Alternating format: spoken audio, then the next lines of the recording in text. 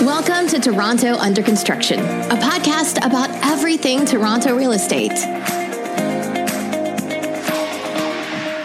Welcome to Toronto Under Construction, a podcast about everything Toronto real estate. First off, I wanted to thank our sponsor, Cameron Stevens Mortgage Capital.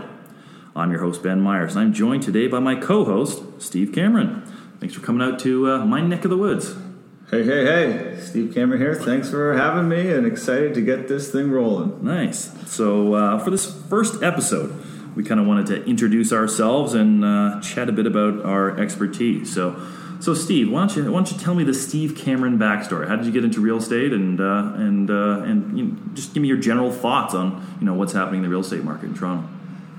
Well, isn't that a loaded question? What's going on in the real estate market, and how did I get started?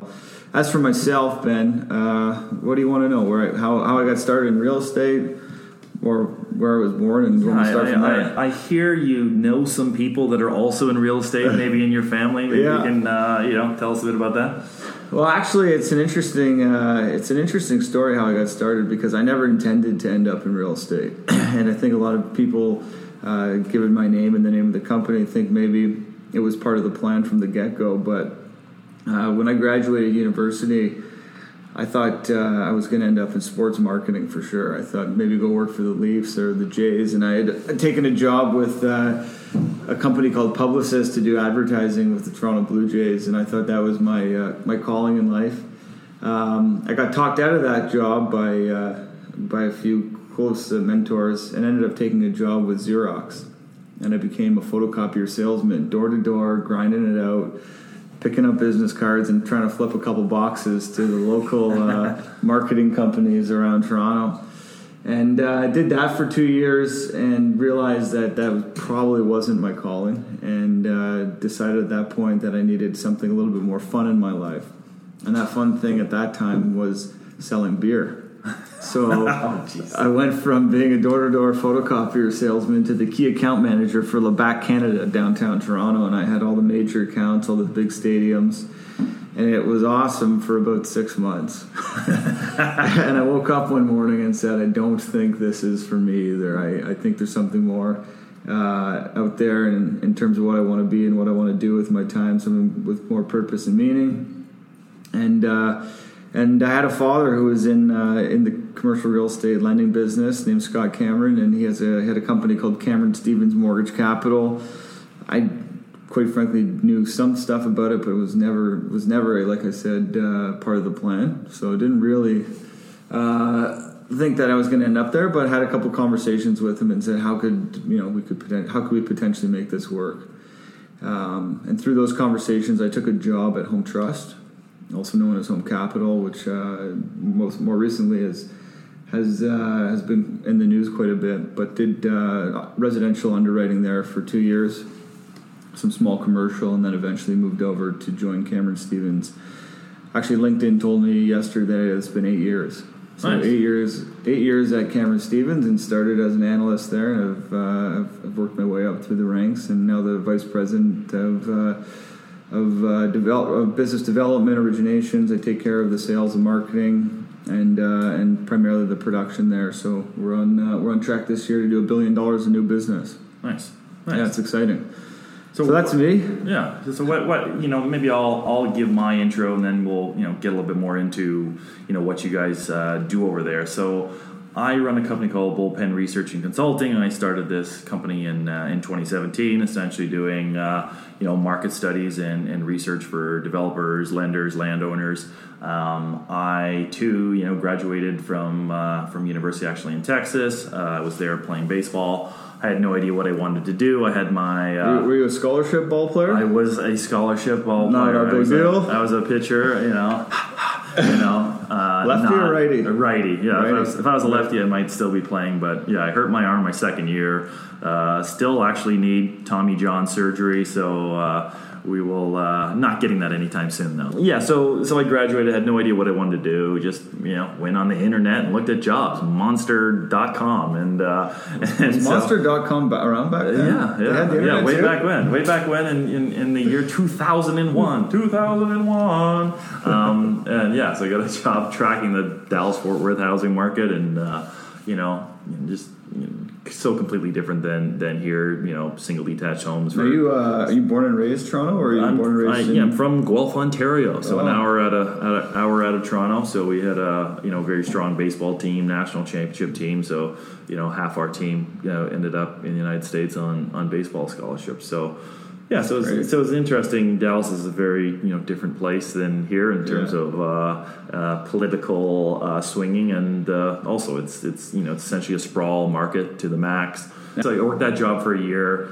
Interestingly enough, 9/11 happened, and my company was heavily one of the investors in my company was heavily invested in hotels and motels, and so they started losing a lot of money on that because people were scared to travel, and so they ended up shutting down the Dallas office. And I said, yeah, it's about time that I moved back to Canada, got a job essentially doing the exact same thing, the office in Vaughan, getting paid peanuts. So probably all the hours that I worked, I was probably making less than minimum wage. Was that with Trimart? That was Trimart. Yes, Trimart Research. Shout out to Trimart Research.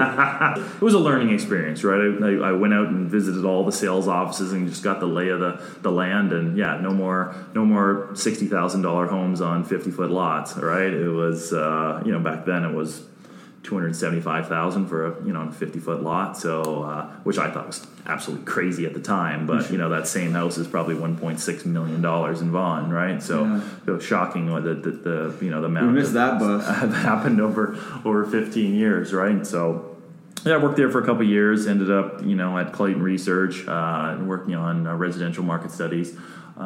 Super smart people over there, all PhDs and master's degrees. That was How did you get hired? I think they must have made a mistake or something. But it was a good experience. Just everyone was just so smart, right? It was probably like the greatest 2 year in terms of learning curve in the market. So that was good. And obviously I'm well known for having worked at Urbanation, tracking the high rise condo market. Really, when it was the market switched over from low rise to high rise. Give us, just for our listeners who are getting caught up on all this, is a lot of information. Just quick 30-second overview of what Urbanation was and what it's evolved to today, and how you helped it grow from it's probably a smaller shop to quite it was basically a 2-3 person operation tracking the high rise condo market, new resale. I introduced a condo rental report, obviously because of the massive amount of investors that were buying in the market, and everyone's very concerned about what the rental rates were and where they were going. And now since I've left, they've acquired a land company, so they track the land market.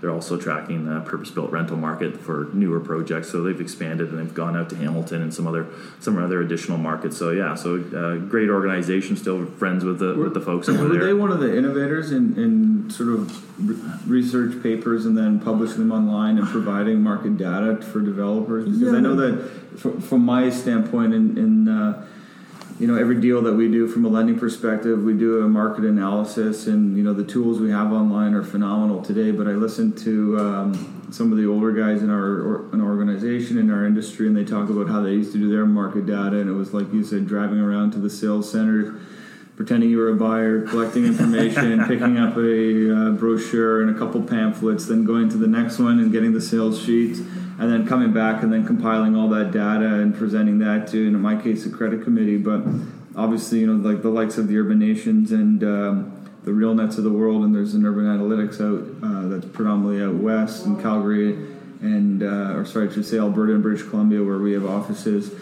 It's really changed the game and allowed, from a developer and a lender standpoint, it's really streamlined the process. So would you say Urbanation was a trailblazer in that regard, or? Yeah, I mean it's interesting. I mean, obviously Andy Bruther had a report that he ended up selling to the folks at RealNet, and became RealNet's kind of the basis for their report. Yeah, shout out Andy Bruther. We got to get him on. He'd be a great guest. Andy is awesome.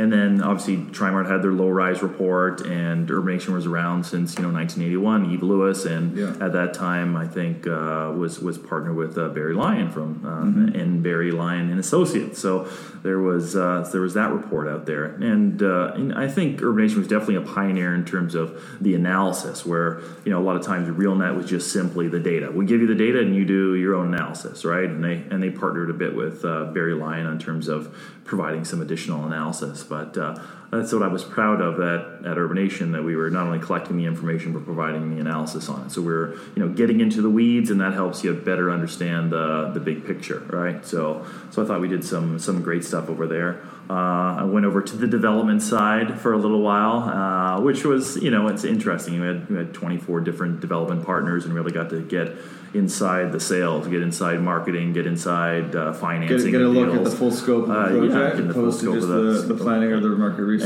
But I wanted to be back in the research side. I'm a research guy. That's what I'm known as. I'm an analyst. Canada's tallest real estate analyst, as my Twitter handle will attest to. I don't know if that's proven. I ran into a guy at a development company, and he was taller than me, and I'm like, oh shit. And he's like, yeah, I'm an analyst. I'm like, oh. Okay. I'm like, just change it. Second tallest. But best glasses in the industry for sure. Well, I guess we've gone over our careers and what I do now, and but I want to talk a little bit about your company and how you guys do your underwriting and how you pick deals, how you kind of source the deals, how you fight off your competition for deals. I mean, that's the dirt, the skinny that people like to hear about. For sure, yeah. So much like this podcast, our company started with an idea and two people getting together, deciding that I have one set of expertise and you have the other set of expertise. One being the origination and underwriting skills, and the other individual having the financial resources or capability to invest in projects. And they decided, let's put something together and pair some of what we call private capital or mezzanine capital with institutional money. So sort of the day one of Cameron Stevens, even before Cameron Stevens was Cameron Stevens, it was a $25 million private fund. But it was hardly even a fund. It's evolved into a fund, but it was one investor with $25 million, and we were doing... Must be nice. Yeah. We were doing what we call mezz pieces in low-rise residential subdivision servicing and construction loans. So it was Scott Cameron, who was the former president of MCAP, left MCAP, but left on good terms and remained business partners. So we were doing these second mortgages or mezzanine mortgages behind MCAP first mortgages, and we don't see a lot of these deals anymore as far as low-rise residential subdivision servicing and construction, because there just isn't as much land. Obviously the city has gone vertical opposed to horizontal, but 15 years ago there were quite a few low-rise developments with major subdivisions, and lots needed to be serviced. So if you don't know what servicing of a lot is essentially turning a farm field into severed lots where you put the municipal services in, you bring the sewers in, you bring the streets, you bring the hydro, you bring the gas, you bring the water, you bring everything up to the lot line, you put the curbs on the roads, and then you sever those lots. And historically you'd sell those lots to home builders. There used to be a big distinction in this industry between actual developers and builders. Mm-hmm. But now it's all sort of morphed into one because at one point in time, and I don't know what year it was probably in the mid-90s, the profit became basically zero on development, and all the profit was made on building houses. So whereas before you could make a good profit on just developing and then a great profit on home building as well. So there was those who provided the severed lots to the builders, and then the builders would buy the lots and build the homes and sell the homes. Yeah.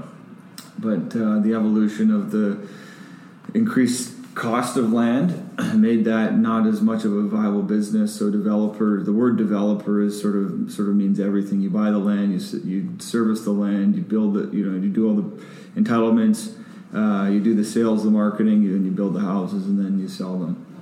So, anyways, just not to get too far off topic, what Cameron Stevens did and how we got started is we had a fund. And we were doing these second mortgages behind the first mortgages, predominantly from MCAP at the time. And then we ventured out into a number of different institutional partners where we would take what we call a B piece of the deal and just credit enhance the deal with a little bit of mezzanine money. So mezzanine money is essentially the difference between the bank loan and the total amount of equity that a developer would have to put in. So what's the difference? What's the difference in interest rate between the A piece or the first mortgage or the B piece or the second mortgage? Yeah, traditionally speaking, it depends where you get the A piece from. So the A piece in a mortgage or the senior debt traditionally has come from the banks. 15, 20, 25 years ago, there wasn't really much space for other A pieces, so our institutional lenders that we work with that would compete with the banks are made up of a variety of life companies, trust companies, credit unions, tier 2 banks, and other just large financial institutions that want to be in the development business but don't actually want to go out on the street, originate, do the marketing, do the underwriting, credit adjudication, the servicing administration that we provide. So we'll compete with the A pieces of the banks on that A piece, but the banks internally, and this is another discussion for episode 2, the banks have become more and more and more conservative over the last 15 years, and they just don't want to take the risk that they took, in the early 90s. Wow. And that's allowed for companies like ours to come in and provide this sort of bridge between completely private money and completely bankable or institutional money. So we so to answer your question, what's the price? So our A pieces, our institutional pieces, are competitive with the banks. Depending on the type of loan we look at, the price rate differs. So the types of loans that we do land loans, we do construction loans, we do, in order, we do land. We would do servicing financing. There's not, like I said, as many of those as there used to be, but in Alberta we're seeing quite a few. Just outside of Calgary and Edmonton, there's a lot of low-rise sites still being built. Not to say there aren't still low-rise subdivisions being built in the GTA, just not as many as there used to be, and we do see a lot more mid-rise and high-rise than we see on the low-rise side. And then we do the construction, and then if there's any commercial retail in the condo on ground floor commercial, we'll do commercial term on that or a bridge loan on that. And we also do something called inventory financing. So if you build a condo 100 units and there's 15 units left and you want to pull some equity out of those units, we do an inventory loan on those as well. So our pricing ranges depending on what kind of loan we do. Yeah. I'd say anywhere from, we price everything traditionally over prime. So prime today is at 3.95%. Sounds like the Bank of Canada is going to hold that at so we're from anywhere from prime +1 to prime +2 on a construction loan. Wow. Yeah, and that's, the banks are usually prime +1 to prime +1.25, prime +75 to prime +1.25. So we're just slightly higher than the banks usually. Yeah. But we offer traditionally more flexible, creative financing solutions than they may. Yeah. Well, I'm certainly been doing a lot of studies on the rental market, and now that they've taken off rent control on buildings after November 2018. Definitely a lot more interest. Are you guys looking at any rental financing? We look at tons. Yeah, for sure. We're looking at I'd say just as much rental financing as we are condo construction. Wow. Yeah, it's interesting. So will you do the construction loan and the permanent loan? Is that a different structure? Well, on an apartment building, CMHC is very, very hard to compete with. Okay. So they're doing the majority of the term financing once the building's built. A lot of the developers that we're looking at apartment financing with will sell the building either on completion or they'll allow for some level of lease-up period and stabilization, and then they'll sell it to a major REIT. So a lot of the REITs have great long-standing relationships with the CMHC lenders and are just putting a CMHC loan in place. Yeah. So we're traditionally just doing the construction loan. But the reason I say we're looking at just as much construction or condo construction as apartment construction is because every developer, when they buy a site, they're doing an analysis as to what's going to be more profitable and what the costs are for apartment versus the costs of construction, and where should they, what direction should they go, and they cost out both, and oftentimes we start underwriting in one direction and then they come back to us and say, listen, I think we're going to switch routes here, or vice versa. We're going to do a condo, and then they may change their mind and say, you think the costing may work better as, we found a buyer, REIT came to us, they'll buy the whole building, we don't have to worry about the marketing and the sales, and we're going to just flip this off to one of the big REITs and, be done with it. And then from a lending standpoint, we know our exit. Our exit is a purchase from a significant player who we know has the capability to close, and that gives us a lot of comfort and the ability to get it through credit a lot easier. Yeah, and are any of these REITs coming and just asking the developer just to be a merchant builder and just build this thing out, or are they? Well, it's essentially what they're becoming. If they're buying, if the REIT is taking the risk of purchasing the asset on essentially completion of construction, then that's essentially what they've become, merchant builder or developer, because they're not taking up any of the marketing or any of the stabilization risk.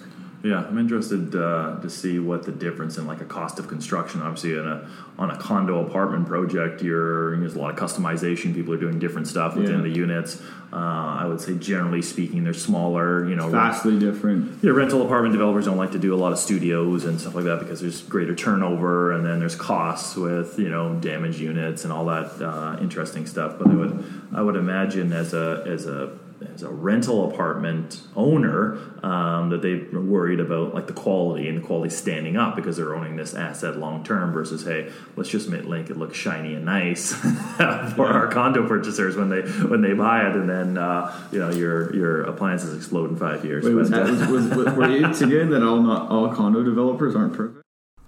Hi, Ben Myers here. Thanks for tuning in to our podcast.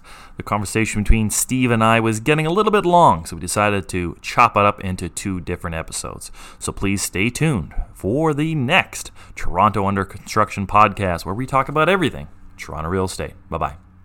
Toronto Under Construction, a podcast about everything Toronto real estate.